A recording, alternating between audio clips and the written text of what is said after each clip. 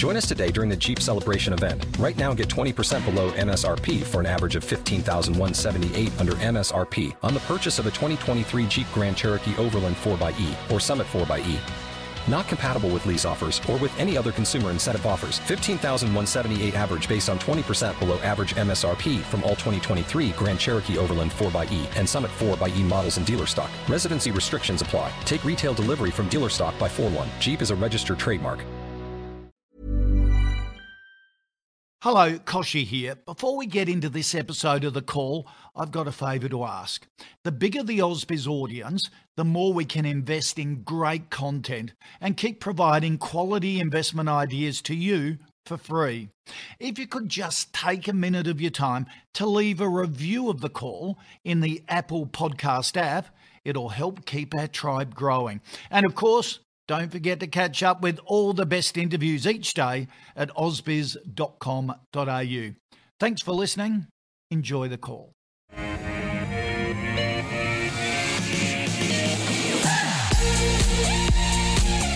Hello everybody, welcome this Thursday afternoon on Ausbiz. As usual, it's midday, so we kick off the afternoon with the latest edition of The Call. 10 stocks that you suggest, and I put them to an expert panel for their adjudication, and great to have as part of the panel today Julia Lee from Berman Invest and also Michael Gable from Fairmont Equities. Michael, how are you? Good, David, how are you? How's the week been? Busy? Yeah, a little bit busy. A bit frustrating that the market is just making no progress. I mean, I think, we've had almost 4 months of a sideways market here, while the US, even though there has been volatility in the last few weeks, the US market at least has continued to edge higher over the last quarter or so. It's just interesting to see you have this situation where some sectors, they might rally for a few days at the expense of others, and then it switches around and you tend to not make any real progress. But I think it's just a case of investors just need to be patient in this sort of market. And I know from, when we come back to looking at charts and how things perform technically, when you see periods where the market or a stock does nothing for a while, what that usually leads to is when you do get a breakout, the longer the period of sideways movement. Let me start that again. Okay. So the longer a stock goes sideways or a market goes sideways, when it does eventually break out, you tend to get a more powerful move. So it gives me a bit of, I guess, consolation that, yes, we've been sideways for 4 months. Yes, it's frustrating. Maybe it goes on for a few more weeks, maybe several weeks. Right. But when the market does eventually break, I think we'll get a decent move. And I know over the last few weeks, the market has looked, there's been a few occasions where we've expected the market to come down, and it's actually held up pretty well. So it gives me confidence that the next move probably is to the upside. It'd be nice to see that happen sooner than later, but I think we'll get a decent move when that does happen. Yeah, okay. All right, there we go. Julia Lee, how are you finding the market at the moment? Once again, we are seeing COVID-19 being an issue in parts of Europe where lockdown is being extended. So we are seeing a sell-off across things. They're sort of going into a third wave, aren't they, some countries, and getting very narky. That's why they're putting a ban on the exports of vaccines, because it's getting bad again. Yeah, it is the one that people catch more easily, which is being transmitted, which is a problem. And it's a bit of a tug-of-war at the moment between the vaccine rollout and COVID-19. I think come the second half of this year, it is all going to be about recovery and reopening. But in the short term, I think there's an opportunity for investors to once again get set in some of those travel stocks. And it's interesting because what we've got America vaccinating 2.5-3 million people a day. Sort of Biden's got 100 million vaccinations within 58 days, which is just extraordinary. The UK vaccinated the equivalent of Australia in 70 days. So even though we keep being told it's not a race and gee, if it was a race, we'd be last at the moment. So we've got to get a wriggle on. But then overnight, the EU saying that they've got to confiscate vaccines basically and not export them, keep them for themselves because of this third wave. Got the vaccine, we have seen that it is those economies that get through COVID-19 relatively unscathed that have been performing better. So I guess the travel stocks have been sold off on I guess the lack of a catalyst of this European summer, because there had been some hopes that the European summer that they could all be travelling again, but now it looks like it's a next year summer holiday peak season. Yeah, it's fascinating the way it's going. Before we get into your 10 stocks, I always take a look at stock of the day, something that's been in the news. Macquarie downgrading Resolute Mining to underperform from outperform after the miner copped notice from Ghana's Minerals Commission that its lease on the Bibiani gold mine had been terminated, advised to cease all activities. Resolute saying the move was unexpected, currently seeking legal advice. The market not taking it well. The stock in pretty well hit hard today on the news, putting into doubt any plans to offload the mine to a Chinese buyer. The brokers at Macquarie reckon it's unlikely the sale will go ahead, at least in its current form, removing it from the brokers' estimates and seeing the target price almost halved to 55 cents from $1. Julia, we talk about this a lot, don't we, with listed companies, with interests overseas and the sovereign risk attached to those assets. This is a classic example. Absolutely. And look, the whole thing about the Bibiana sale was the $105 million sale, and that would have deleveraged the balance sheet. The problem with this sale now is not only what's happening in terms of the government over there with this mine license, but also since that sale was announced, we've seen the gold price falling by about 7 to 8%. So you'd think that if you were the Chinese buyer, you'd be doing anything to probably get out of this sale, or at least amend the terms of the sale to a better price. So that doesn't put Resolute Mining in a great spot. What it does mean is that it is much more dependent on Syama, and that means that at Syama, if you do see an increase in terms of costs, there's always that possibility of a capital raising that will be hanging over the stock. Okay, so avoid Resolute at the mining, too uncertain? Yeah, binary outcome, and at the moment it looks like that sale's not going to go through. Yeah, Michael? Yeah, pretty much reflect all those comments. I mean, look, they're a fairly low-cost producer in a way. I think it's about $1,000 US cost, where the gold price is closer to about 1,800. But yeah, beyond that, it looks like they're going to miss out on this 105 mil that they were expecting. The gold price isn't heading the right direction either. So I just think it's one of those situations where you don't need to be there. We've seen Macquarie cut their target $1 to 55. I think Citi went from 90 to 75. Right. Not as big, but it basically demonstrates that it was a big deal. That amount. So. All right, pretty clear adjudication there from Michael and Julia. Let's get into your 10 stocks that you've sent in, want us to take a closer look at. And Michael, Diana wants a view on Medibank. Diana says, I'm not sure what I should do. I purchased when it floated and I'm thinking whether to sell or take the profit. They do pay a decent dividend. So, Diana, you've been a long-time shareholder, haven't you, from the float of Medibank? Yeah, look, it does pay a good dividend. I mean, we're looking at, including franking, about 6%. But I also like to see some sort of share price appreciation as well. Definitely no depreciation in a share price. Medibank hasn't really gone anywhere in the last few years, but depending on where you bought it within that range, you could be up 20% or you could be down 20% despite the 6% dividend. Look, margins have improved slightly for the business. I think there's, one of the key risks for a business like this is the politicians getting involved and changing what they're able to do in terms of premium increases and so on. Some analysts out there think that with everything going on this year, they might be sort of off the hook for the moment.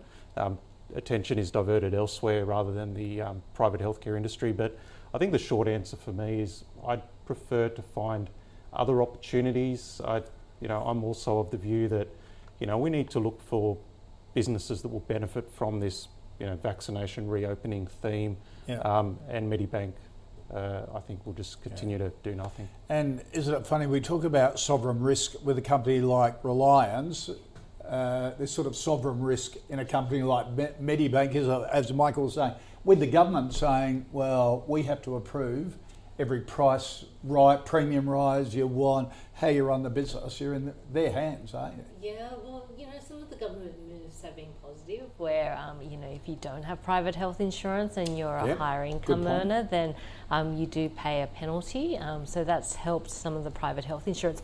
I think the big thing is, I believe that most things move in cycles, and the cycle for the private health insurance companies over the last few years has actually been negative because people have been moving away from private health insurance. It's becoming more and more expensive. But what we've seen here is that the last 2 quarters, we've actually seen growth in the private health insurance area, that we have seen people taking up private health insurance. And Koshi, this hasn't happened for years. So this is quite exciting in terms of the private health insurance sector. Having a look at what it's meant for Medibank Private, it means that they're growing. The Medibank Private brand is growing, I think, for the first time since 2013. So you're looking at the first time in 8 years the Medibank Private brand is growing. Most of the growth is though going to its lower cost insurance brand, which is AHM, which is younger people. And mostly health insurance want to attract younger people because they don't claim as much, which means that they're a lot more cost effective. And the problem with a lot of health insurance is that it is older people usually that seek out health insurance, and they tend to be more expensive to service. So looking at insurers, there's a number of moving parts. Number one is growth in terms of premiums and people taking up private insurance. So that's a tick. That's a yes. Secondly is claims, whether that's growing or falling. That's growing, but the good news for Medibank Private is that it's not growing as fast as new clients and new customers are coming on board. So that's okay. And third is the investing environment, where longer term yields are now rising. So that's a mildly positive. So look, at these type of prices, I'd probably be mildly positive to a neutral here. Great if you want to collect the yield, but you're not going to see a huge amount of growth coming through. Okay, so for Diana, you'd neutral. hold it? Just yeah, if you hold want the dividend and you don't mind that the share price doesn't really go anywhere. Okay.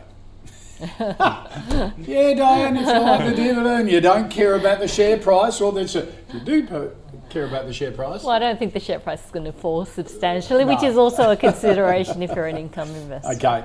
All right, Phil wants a view on Reliance Worldwide. They're the, if you like, the big, they're flash plumbing business, isn't it? No, a really flash plumbing business, isn't it? Because they're in water flow, controlled monitoring devices, plumbing and the heating industry. So it's not just buying your pipes and taps, is it? It's a lot more sophisticated than that. I can't even park on my street at the moment. It seems like everyone's renovating, either renovating or getting their house ready to sell. And I guess spending on housing has been extremely strong, not only here in Australia, but importantly in terms of the US and the UK as well. So look, strong trading, rising margins at the moment. It is plumbing products, so you'd expect that as housing activity and renovation activity increase, that this company will do well. I think the biggest question for me is whether this strength is sustainable, whether it's just a 12-month thing or whether this is the start of a multi-year cycle. Usually when house prices are rising, it's the start of a multi-year cycle, so positive on it at the moment, and especially positive going into the August results, the full year results. Because trading has been so strong, I think shareholders can expect either a bump up in terms of the dividend or capital management. So expecting that to come through in August, and this should be one of those ones that outperforms in this August reporting season. Okay, so you like it at this price? Yes. A buy? Yes, okay. over the next 12 months. Michael? Yeah, look, they're in the right sector for the moment. So obviously there's a lot of spending, renovations, new houses. The other positive with the business is, you know, they've got quite good cash flow at the moment. There's some good cash in the bank. They can either make an acquisition or even do a buyback, which will be beneficial to the share price. So a couple of positives there. In terms of risks, as Julia said, we just don't know how long this cycle will last. And obviously the other, I guess, elephant in the room is, you know, interest rates. If something happens there quicker than expected, it might sort of kill off that whole sort of positivity for a while. But, you know, who knows? So I think at the moment the momentum's there. The business is in good shape. Look, I'd be happy to hold in terms of trying to find an entry point here. The way it's trading on the chart, I'd rather finesse a better entry point. But I think for the sake of the show, if you're in it, I'd be happy to continue holding it. Yep. Okay. All right, Michael, Tim wants a view on Virgin Money UK. Yes, it's a banking stock, basically, based in the UK, but listed here in Australia. It owns the Clydesdale Bank, Yorkshire Bank and B Brands. Yep. It's big, isn't it? Sort of 3 million customers, 169 branches. Yeah, look, I think with this one, it is very much, what we're seeing happen with the share price is very much sort of that overall top-down sort of macro theme. It's not necessarily anything to do with Virgin. The bank seems to be run okay, but very much there's renewed interest in banking stocks worldwide because they've been trading at low multiples. So I guess a bit of a value proposition there. Plus you've got the tailwind of improving economies which benefit banks. Even an increase in interest rates could benefit banks as well. Because they might be able to increase their margins. And coming back to your earlier comments about the vaccinations, we're seeing vaccinations roll out very quickly in the UK as well. So a lot of tailwinds there. I think this one can continue to head high from now. I mean, whether you decide to have your money parked in VUK or choose an Aussie bank, I guess they're not necessarily, you're not necessarily comparing apples for apples, but VUK's share price has done extremely well, and I expect it to continue. So if I was in it, I'd be happy to hold it for now. Okay, Julia? Yes. So if you think of Virgin Money, banks are a leverage play on the economy, and if you think of where the UK has been in the last 12 months, they've been in lockdown for most of the last 12 months. Yep. Things have been pretty dire. So now you're looking at them coming out of lockdown and the economy restarting again. And that's a real positive for Virgin Money, not only in terms of loan growth, but winding back those loan provisions that they've made. And really, what's going to help drive earnings over the next 6 to 12 months is that loan provisioning, which is going to pretty much disappear. And then that loan growth, the UK economy reopening up, that will be a positive for Virgin Money. I guess on the negative side, like we see with Bank of Queensland and Bendigo and Adelaide, sometimes for the smaller players, and I think Virgin Money is number 5 or something of the type over in the UK, it can be harder to play against those bigger players that do have economies of scale. But I think Virgin Money, it is a well-known brand over in the UK, and I think that could bode well, I guess, just in terms of consumers. So I like Virgin Money here, and yes, rising interest rates are positive for the banks because they can reprice their loan books upwards and get a better, fatter margin, whereas when interest rates are falling, their margins tend to be shrinking as well. Right. So you'd be buying at these levels? Yes, I like that. So is it an alternative to the big 4 banks? Is there a stage where you go, gee, our banks have had a good run, and you're looking at other sort of financial institutions that may have been left behind? Has this been left behind at all? Is it ever an alternative? I think it is, because different economies move at different paces and cycles. Right. Okay. I think, like we found with China having combated COVID-19 first and reopened first, that its economy has been doing very well. I think the UK is behind Australia. Australia's come through very well. Its economy already reflects that, whereas the UK, the growth is still ahead of it, and the recovery, most of the recovery is still ahead of it. It's horrible. I've got a daughter living in London. My sister's pregnant in London, about to have a baby. Isn't it? They still, I think this weekend they can meet, for the first time, one person in a park. And that's it. It's extraordinary. Whereas here in Australia, we can have 200 people at home now. And we can dance. Julia, settle down and stand up at the pub. Karaoke. Yeah.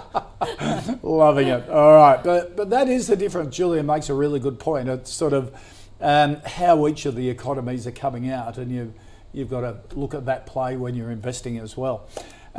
Julia Gavin wants a view on Australia's oil and gas, an upstream oil and gas company with interests in the United States as well. They've just done a raise of around $8 million. Sure. I guess this is more of a speculative one. I am positive on oil and gas stocks, even though they have been volatile lately. We've seen the lockdowns once again in Europe being extended, and that's impacted on the oil price. And then we've seen that big ship being stuck in the Suez Canal, which has seen the oil price once again rising. So it has been quite volatile, but the oil sector should do well over the next 2 years. It's all about that reopening trade. So positive on oil and gas. I just think this one is more on the speculative end of the spectrum. So probably class it more around the exploration and their Tuscaloosa Marine Shale, TMS, is in the US. I think it's near Eagle Ford. So shale gas around that Eagle Ford region. Right. They have a large amount of property, I think from memory more than 100,000 hectares. So a large amount of property, but still yet to be developed. So I would prefer a producer given the recovery. So whether it's Beach Petroleum or on the small cap side, more around Karoon Gas. Right. So a no for me from this one. I think there's a lot better alternatives given that. And by the look of it, it's not very liquid either.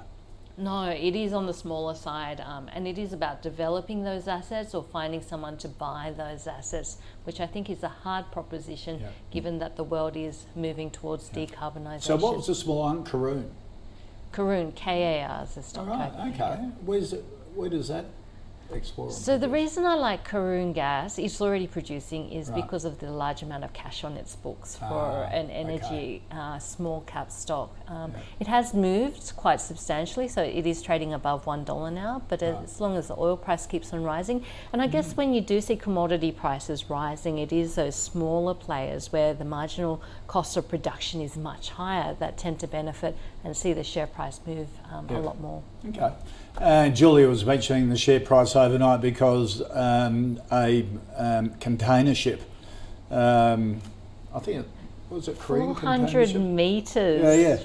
Absolutely blocked the Suez Canal. So it's just like, you know, the Westgate Bridge at peak hour and stuff like that. You've got this great big container ship that's sideways in the Suez Canal, and you've got a bank up it. I had no idea how many. I knew a lot of ships went through the Suez Canal every day. It's a huge shipping route. Oh, it's sort of every 200 metres there's a ship going through. It's amazing. It was great pictures. Go online and see them. We had some on Sunrise today. It was just mind-boggling. Yeah, and it's in some ways you don't realise how narrow it is until you turn a ship around and I know. it covers the whole it's thing. the length of a ship. Yeah. That was it. It was ridiculous. Michael, anyhow, we got off topic a bit there. What do you think of Australis? Oh, look, I mean, I don't want to repeat everything Julia said. I mean, positive on oil, the reopened trade. This one's at the smaller end. You know, probably the other risk in, you know, not being a producer in the US is maybe the political situation over there is not very kind to this industry either. So, look, it's not one for me either. I guess for the sake of anyone who does like the company, you know, what I can add, looking at the chart, is that you know, if you have a look at a 1 year chart, it rallied very strongly in November, and then it's eased back on lower volume in a fairly clear channel. So for anyone that's looking, yeah, if you like this stock and you know, if you're looking for an entry point, you can pretty much draw a couple of channel lines and wait for a breakout on the buy side. So, you know, potentially there's a bit more upside in the share price, but I'd feel safer in some of those other names as well. Are you positive on oil and gas overall as a sector? Yep. Oh, you are as well? Yeah, definitely. So we've been, I guess, you know, positive for almost a year now, of course, as soon as, you know, we start moving out of COVID. After I was negative, I was positive. Yeah, look, obviously that's just one of those inputs that will benefit from the reopening of economies. What are your preferreds? Look, most of our clients are holding Woodside and Santos just because that's the nature of the clients that we have. But Julia's, again, agree with her that if you're looking more bang for your buck, if you get the smaller guys, because their margins are lower, as soon as the oil price moves, you know, they start to quickly make a lot more money. So yeah, you can make a lot more money that way. Yeah. Okay. All right. There you go. Thank you for that suggestion, Gavin. And Jill and Michael wants a view on the BetaShares NASDAQ 100 ETF. Yep. So ETF on the NASDAQ, so we're making a call on what the NASDAQ's going to do now. First of all, before we get into that, is this a true reflection, this BetaShares ETF? It's close enough. Right, okay. Yeah. So it's not an active manager on the NASDAQ 100 or anything, it just mirrors the NASDAQ 100. Yep. Great. Matches the index. So what's the NASDAQ going to do from here? Look, I think looking at the way the NASDAQ has traded over the last several weeks, obviously it's been quite volatile and it's underperformed the Dow and the S&P 500. I think for the moment there's not going to be a lot of upside in the NASDAQ. Just the way it's traded to me looks like it'll either go sideways or down before it would head higher. So I wouldn't be buying this this ETF. Now, is the Nasdaq, has it already peaked? Is it a big bubble? Are we going to see a huge crash because yields going to go up? I don't know. I don't think anyone knows what interest rates really will do. Bond yields will do over the next several months. I mean, there's very smart people making the case on both sides of the argument. So I'll just go off price action for now, which is it's struggling. I mean, every time it tries to rally, it gets sold off. I watch the intraday price action on the Nasdaq. To me, it just looks weak, and I just stay clear of it and wait for a later date to come back in. Okay. Julie? I have to agree. I guess if you have a look at what makes up the Nasdaq, the 5 biggest stocks you've got Apple 11%, Microsoft 10%, Amazon 8%, and Tesla 4%. And look, 4 of those 5 have really benefited from that lockdown COVID-19 environment. So as we come out of lockdown, it's not that these stocks aren't going to grow. They're just probably not going to grow as much as we've seen it over the last year. So what you're saying is lockdown really supercharged them. I bought a Microsoft keyboard, mouse, hardware, software, people moving to home and needing to buy things as well, which has been a huge positive for these companies. Now, it doesn't mean these companies aren't going to grow. I still think that these companies are going to grow, just not at the pace that we've seen through the last 52 weeks. So the market's just readjusting to that slower pace of growth. Right. And then add into the picture that in many ways the market's a competition. So is something else going to grow faster than these technology companies? And the market at the moment is banking that those reopening stocks, the airlines, the travel stocks are going to grow faster over the next 12 months than these technology stocks are. Right. So you're going to see better news flow coming through. So look, in terms of the Nasdaq, I think you will once again see growth. So it depends on whether you're looking at a short-term time frame or a longer-term time frame. I think if you're looking at a longer-term time frame, just put some money in every month and just try and get in that way. Yeah. But if you are looking at a shorter time frame, we are in the midst of a correction at the moment. Yeah. And I think what you're hoping for is a continued fall in terms of bond yields. And bond yields have been a bit too fast and furious, so you'd expect a little bit of a correction there, which we're starting to see. But once again, it's pretty difficult to read at the moment, and it's struggling to get up to a new high. When you have a lot of private investors say, okay, I've got to have a little bit in this sector, a little bit in that one, have a balanced portfolio, is this ETF a good representation of, say, US tech stocks? If you're going, okay, for my portfolio, I want to have 5% in US tech stocks, Is this a good way of doing it? Yeah, absolutely. I guess the problem with Australian investors trying to trade US stocks is that usually we're sleeping during the time the US market is open. So if there is a big piece of news or it's earnings season and earnings reports are coming out, then it can be harder for us to track. So an ETF is an easy way for us to access that at lower fees, because often it can be more expensive to trade the US. Although these days, you have a lot of apps now. But if you don't want to do the research yourself, I guess there's a whole lot of exchange traded funds that run on different themes. Okay. And this one's the US tech sector. All right. Okay, Jill, thank you for that suggestion. Just to recap the first 5 stocks and stock of the day: Resolute Mining, a no from both Michael and Julia. Medibank Private, a no from Michael, a hold from Julia. Julia likes Reliance. Michael's got it as a hold. Virgin Money is a yes from Julia, a hold from Michael. Australis, a no from both. Both are positive, though, on the oil and gas sector. At the larger end of the oil and gas sector, Beach would probably be Julia's preferred stock there, or Karoon if you're at the smaller end of the market. And the Beta Shares Nasdaq 100, a no from both as well. Here at the call, we have our own fantasy portfolio that we've been tracking since the 1st of July, thanks to our partner NAB Trade. Any stocks that get 2 thumbs up, 2 yeses from our expert panel goes into the portfolio. If that stock comes up again in the future, even if it's with a different panel and doesn't get that unanimous approval, it then goes out. Let's take a look at how the portfolio's been doing. It's up about 0.5% for the week, 0.5% for the month, and 25% since the 1st of July. Some of the stocks are recently added. Western Areas was added yesterday. Super Retail, Brain Chip, Evolution Mining, Event Hospitality and Entertainment, and Omni Bridgeway. Some of the stocks removed: Premier Investments, Hansen Technologies and Calix. To see all the stocks in the calls portfolio, head to ausbiz.co/portfolio. And coming up a bit later in Ausbiz, Chief Executive of Chi-X, Vic Djokovic, joins us at 1:30 about the acquisition that they've recently made. So Vic, who's a good friend of Ausbiz, will be coming in. And then tomorrow, David Howson joins us at 9 o'clock when the new head of SIBO Asia joins us live from the UK. So a bit happening there, and we'll get both sides of the story.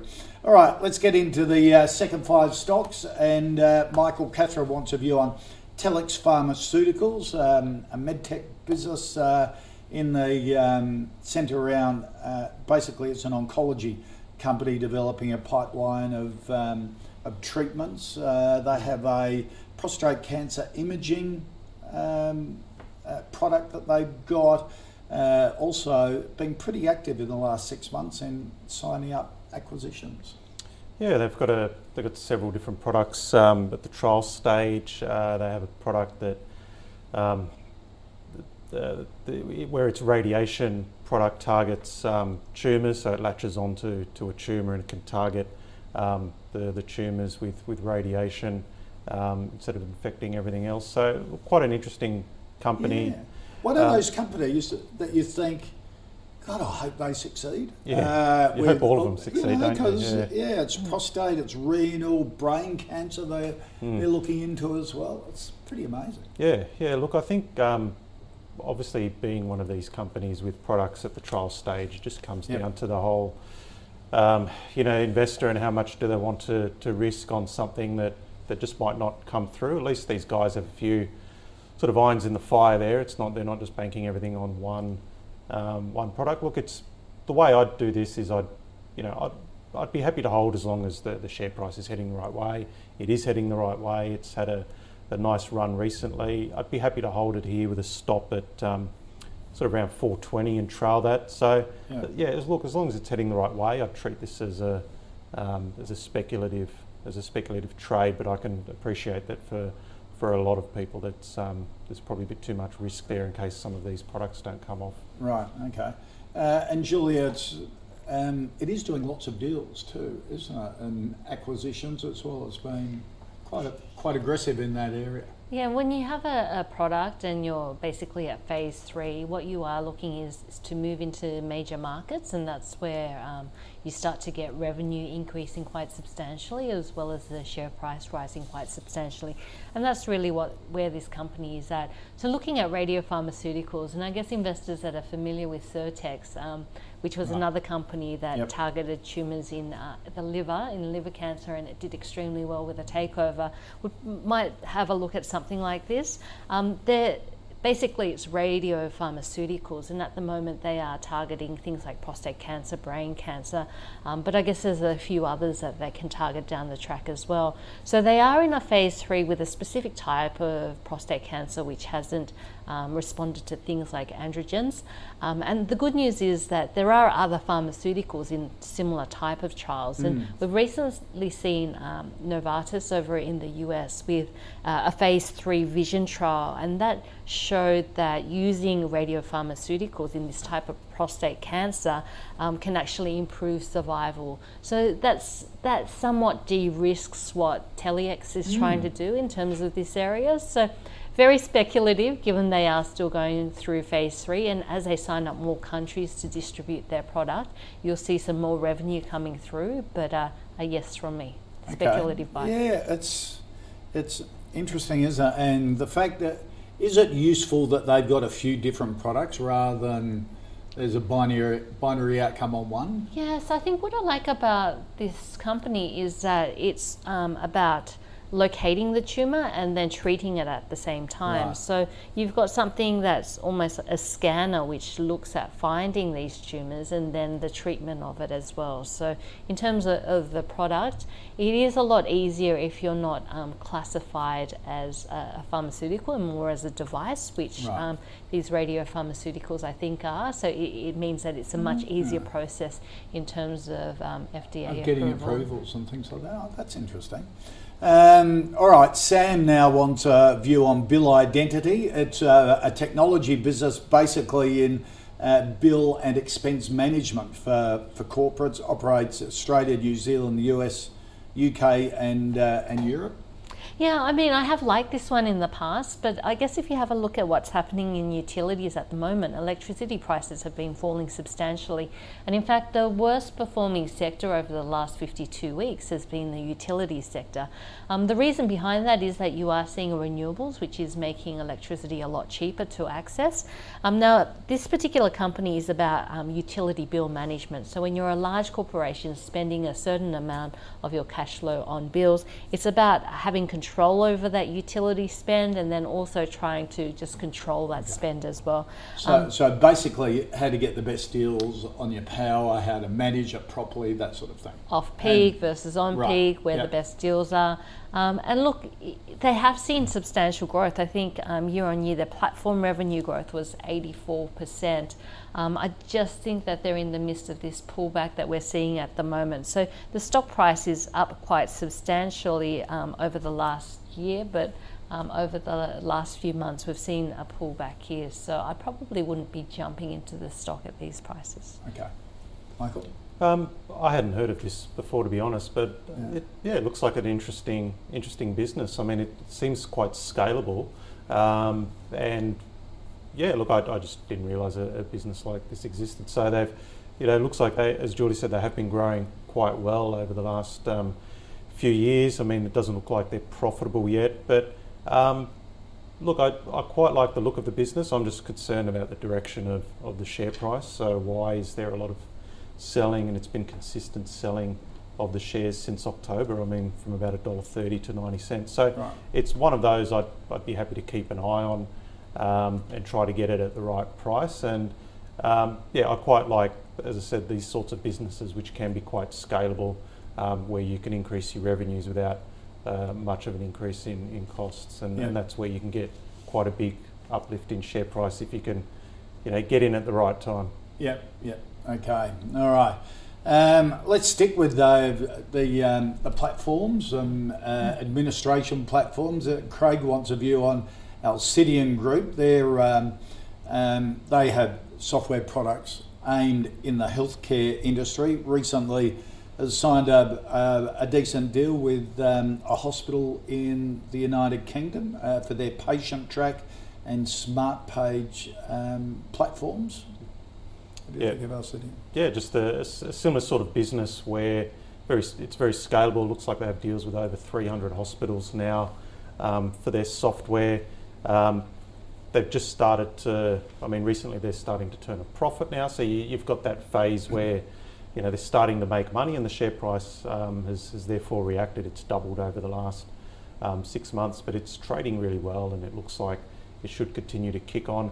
I guess the one thing that I need to still do my homework on is obviously the big risk for these for this company is hospitals pulling out.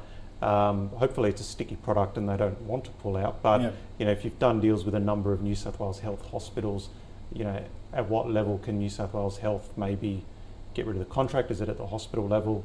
I don't know the answer to that. Maybe Julia does, but look, beyond that risk, I think that it looks like they're in a good spot, trading well. I'd be happy to hold it. Yeah, okay. And this, I didn't realise, I was reading about this East Lancashire hospitals that they've done the deal with. The first one in the US has 8,000 staff and 530,000 residents in their community healthcare program. And I was thinking, geez, if you can start getting a beachhead in the UK with some of the, and Europe with some of those hospitals, because as I think, Julie, you've mentioned a lot of time with these healthcare companies in the past, It's hard to get into hospitals and your product into hospitals. Once you're there, you're in. You're in for a long time. It's actually harder to be turfed out again. So the fact they've got a beachhead in the UK seems pretty promising. Yeah, this is all about execution and growth now. They have their products. It's about getting into markets and getting that growth going. They are quite dominant over in the New Zealand, so they have a lot of the New Zealand market. And this is digital health in hospitals, so trying to get a better outcome for patients. I'm not sure, but I think most people would know people who've had a bad experience in hospitals, especially if you're there for a longer period of time. Different staff are looking after you, and there can potentially be mistakes. I think 4 to 18% of people in hospital or hospital admissions 4 to 18% are associated with an adverse event which is caused by inadequate medical management. So that's their patient track platform, isn't it? Is a way of monitoring a patient so the next shift can be fully briefed when they come on. Absolutely. It's just about getting data and information and making it relevant. So just finding out what medications that patient is on, and that new medications don't react adversely, and also in terms of tracking, like just pinpointing where danger points are so that they're checked up at those points and don't slip through the system. So look, it's definitely a growing market. The only negative I would have to say is that this is a highly competitive area with a lot deeper pockets. You can imagine that, you know, hospitals are you know, they're ripe for digitalisation in terms of records. We've seen that, you know, not only inside hospitals, but with our health records as well. So, look, I think it's a growing area. I like this company. They've got the platform. It's now about execution and growth. So, yeah, speculative. I'd probably wait for a pullback here. The share price has risen quite substantially. I think it's up 28% in the last month and up 80% over the last 3 months. When I was reading about this, because I was involved in sort of reforming the organ transplant and donation system here in Australia, establishing the Organ and Tissue Authority, and which has made incredible progress, basically because we improved the way hospitals talk to each other, and the way transplant surgeons could identify potential patients coming up, because they used to fax everything to everybody at the time, and now they get alerts on smartphones and everything's online. And just that alone increased transplants here in Australia by something like 20%. Wow, just data and digitalisation. Data, and that's why when who suggested it? Craig suggested it. I went into it. I thought, this is the way hospitals have to go. Yeah, they should be going that way, I think. Because it's really amazing how archaic some of the administration systems are in our health centres, not only here but around the world. All right, Will wants to view Julia on Tesserent. They're in the cyber security business. Of course, that's been a hot topic with the Australian government saying we're going to invest, you know, $1.5 billion over the next 10 years. What do you think of Tesserent? I think this is a massive growth area. My next door neighbour's in cyber security, and he just bought a new Porsche, so I think it's all going well. The old neighbour indicator, how well the sector is doing. And he's always busy. I always ask him about work. He says he's constantly flat out.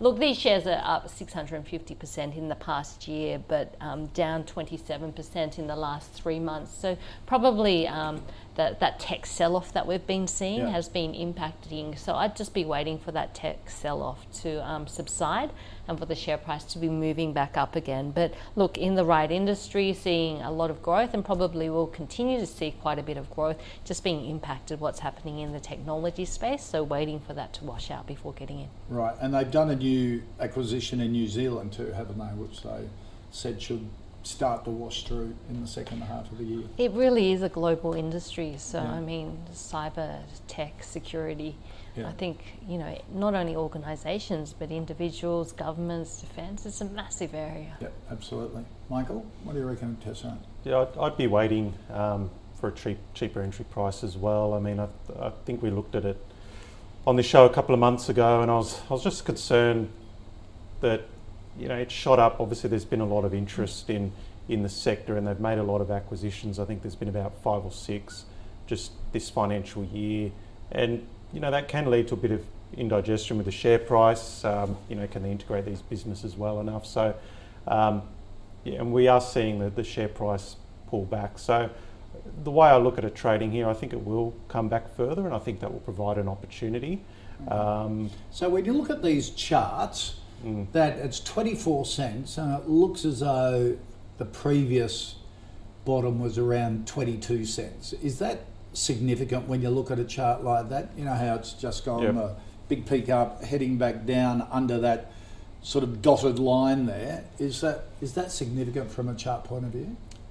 If you see it reverse there, then that gives you a bit of confidence. If it bounces off. Yes, but there's a bit more to it than that. So what I'm also looking at so when I look at a chart, I look at a candlestick chart or a bar chart, and what they're doing is they're showing you the daily ranges as well. And when a stock's very volatile, it can be quite dangerous. It can move in either direction and whip you around. So what I'd like to see is the daily ranges compress, get smaller, volume come out, and that gives me a clue that the selling's starting to subside. Right. And it's just a go-to for me. It's just a go-to pattern when you see volatility decrease, daily ranges compress to almost where there's nothing happening, and then suddenly you see a big move up. It closes on the high of the day. You see volume.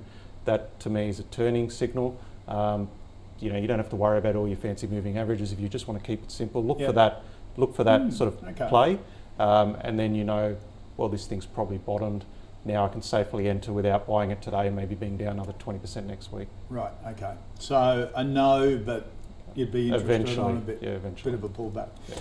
All right, Nate wants a view on Finbar Group. This is a West Australian, basically property developer, medium to high density residential building, bit of commercial as well, and in that office retail. Yep. Yeah, so look, on the positive note, the WA economy is obviously doing pretty well. And their property market, which has been horrible for about 10 years, is actually showing a bit of sign of life at the moment, hasn't it? Yeah, exactly. So the economy's doing well, the property market over in WA is doing well. At the moment, the share price is doing well. So, we could tick a few boxes there. The risks, obviously, the WA property market can run quite hot and cold. Obviously, interest rate rises might affect it more than they might affect the East Coast property market. So, look, one of those companies that on both sides of the ledger, I can see cases for being positive and negative.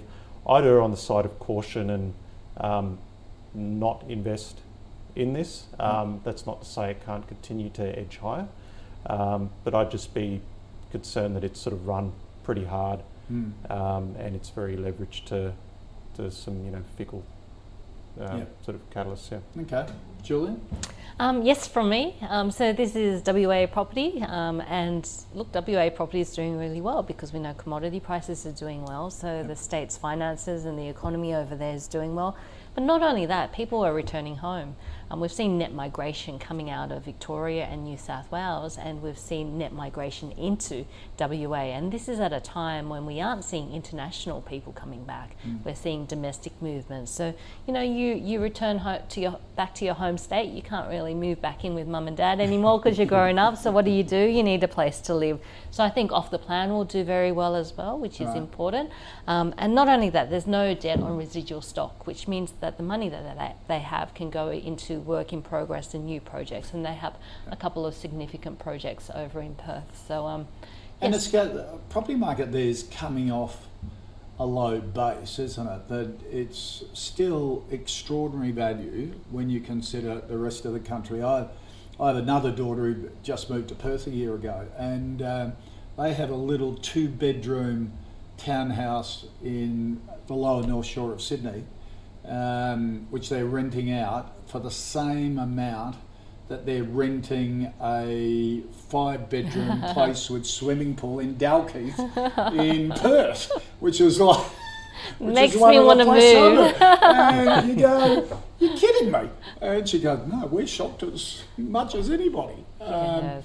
So it is, you know, when you talk about low interest rates and people getting into the property market, if you've got low interest rates and a subdued property price, Perth looks pretty attractive, doesn't it? It does, especially when you don't have to go into the office. Yeah. So I think that's resulted in migration to cheaper states and better lifestyle states like Queensland as well as WA. And Adelaide's finding that as well. And Adelaide as well. And movement out of New South Wales and Victoria, which used to be the key corporate areas, and still are the key corporate areas. It's just that mix of being able to do your job from home, I think, is also seeing people moving away from these states. Yeah, and everyone's getting on Zoom and Slack video, and that's how you communicate these days. Let's just recap of our final 5 stocks. Telex, a yes from Julia. It's a hold from Michael, put a stop on it at 420.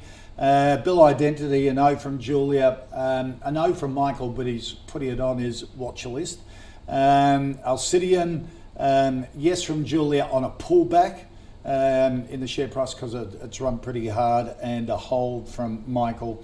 Tesserent, a no from both of them. It's had a really good run. And Finbar, a no from Michael, and a yes from Julia. So thank you for sending in all of your suggestions. Michael Gable from Fairmont Equities, good to see you. Thank you. Thank you for that. Julia Lee from Berman Invest. Funds going well? Yes, it's been a bit up and down, but we've had a really good financial year to date. Excellent. Up and down like everyone's share portfolio at the moment. It's hard to find the direction, isn't it? Michael and I were talking about earlier. If you'd like any stocks for us to cover here on the call, flick us an email, the call at ausbiz.com.au, or tweet us using the @AusbizTV handle. Reminder, all the stocks in the call's fantasy portfolio, head to ausbiz.co/portfolio. And don't forget, if you want a full wrap-up of the day in business, investments, finance, startups, subscribe to the Ausbiz newsletter so that you get Scuddy's View, the COB podcast, popular videos as well. Subscribe to at ausbiz.co/the COB. And coming up at 2 p.m. on the Eastern on the Startup Daily Show, this is where we take a look at all of the startups, scale-ups, wanting to raise money, venture capital. Today, Alan Jones from M8 Ventures is joining the team as he runs them through the problems all startup founders need to solve when they are growing their business. That's on the Startup Daily Show, plus a whole bunch of other special guests. So a lot happening on Ausbiz for the rest of the day. We'll be back after this.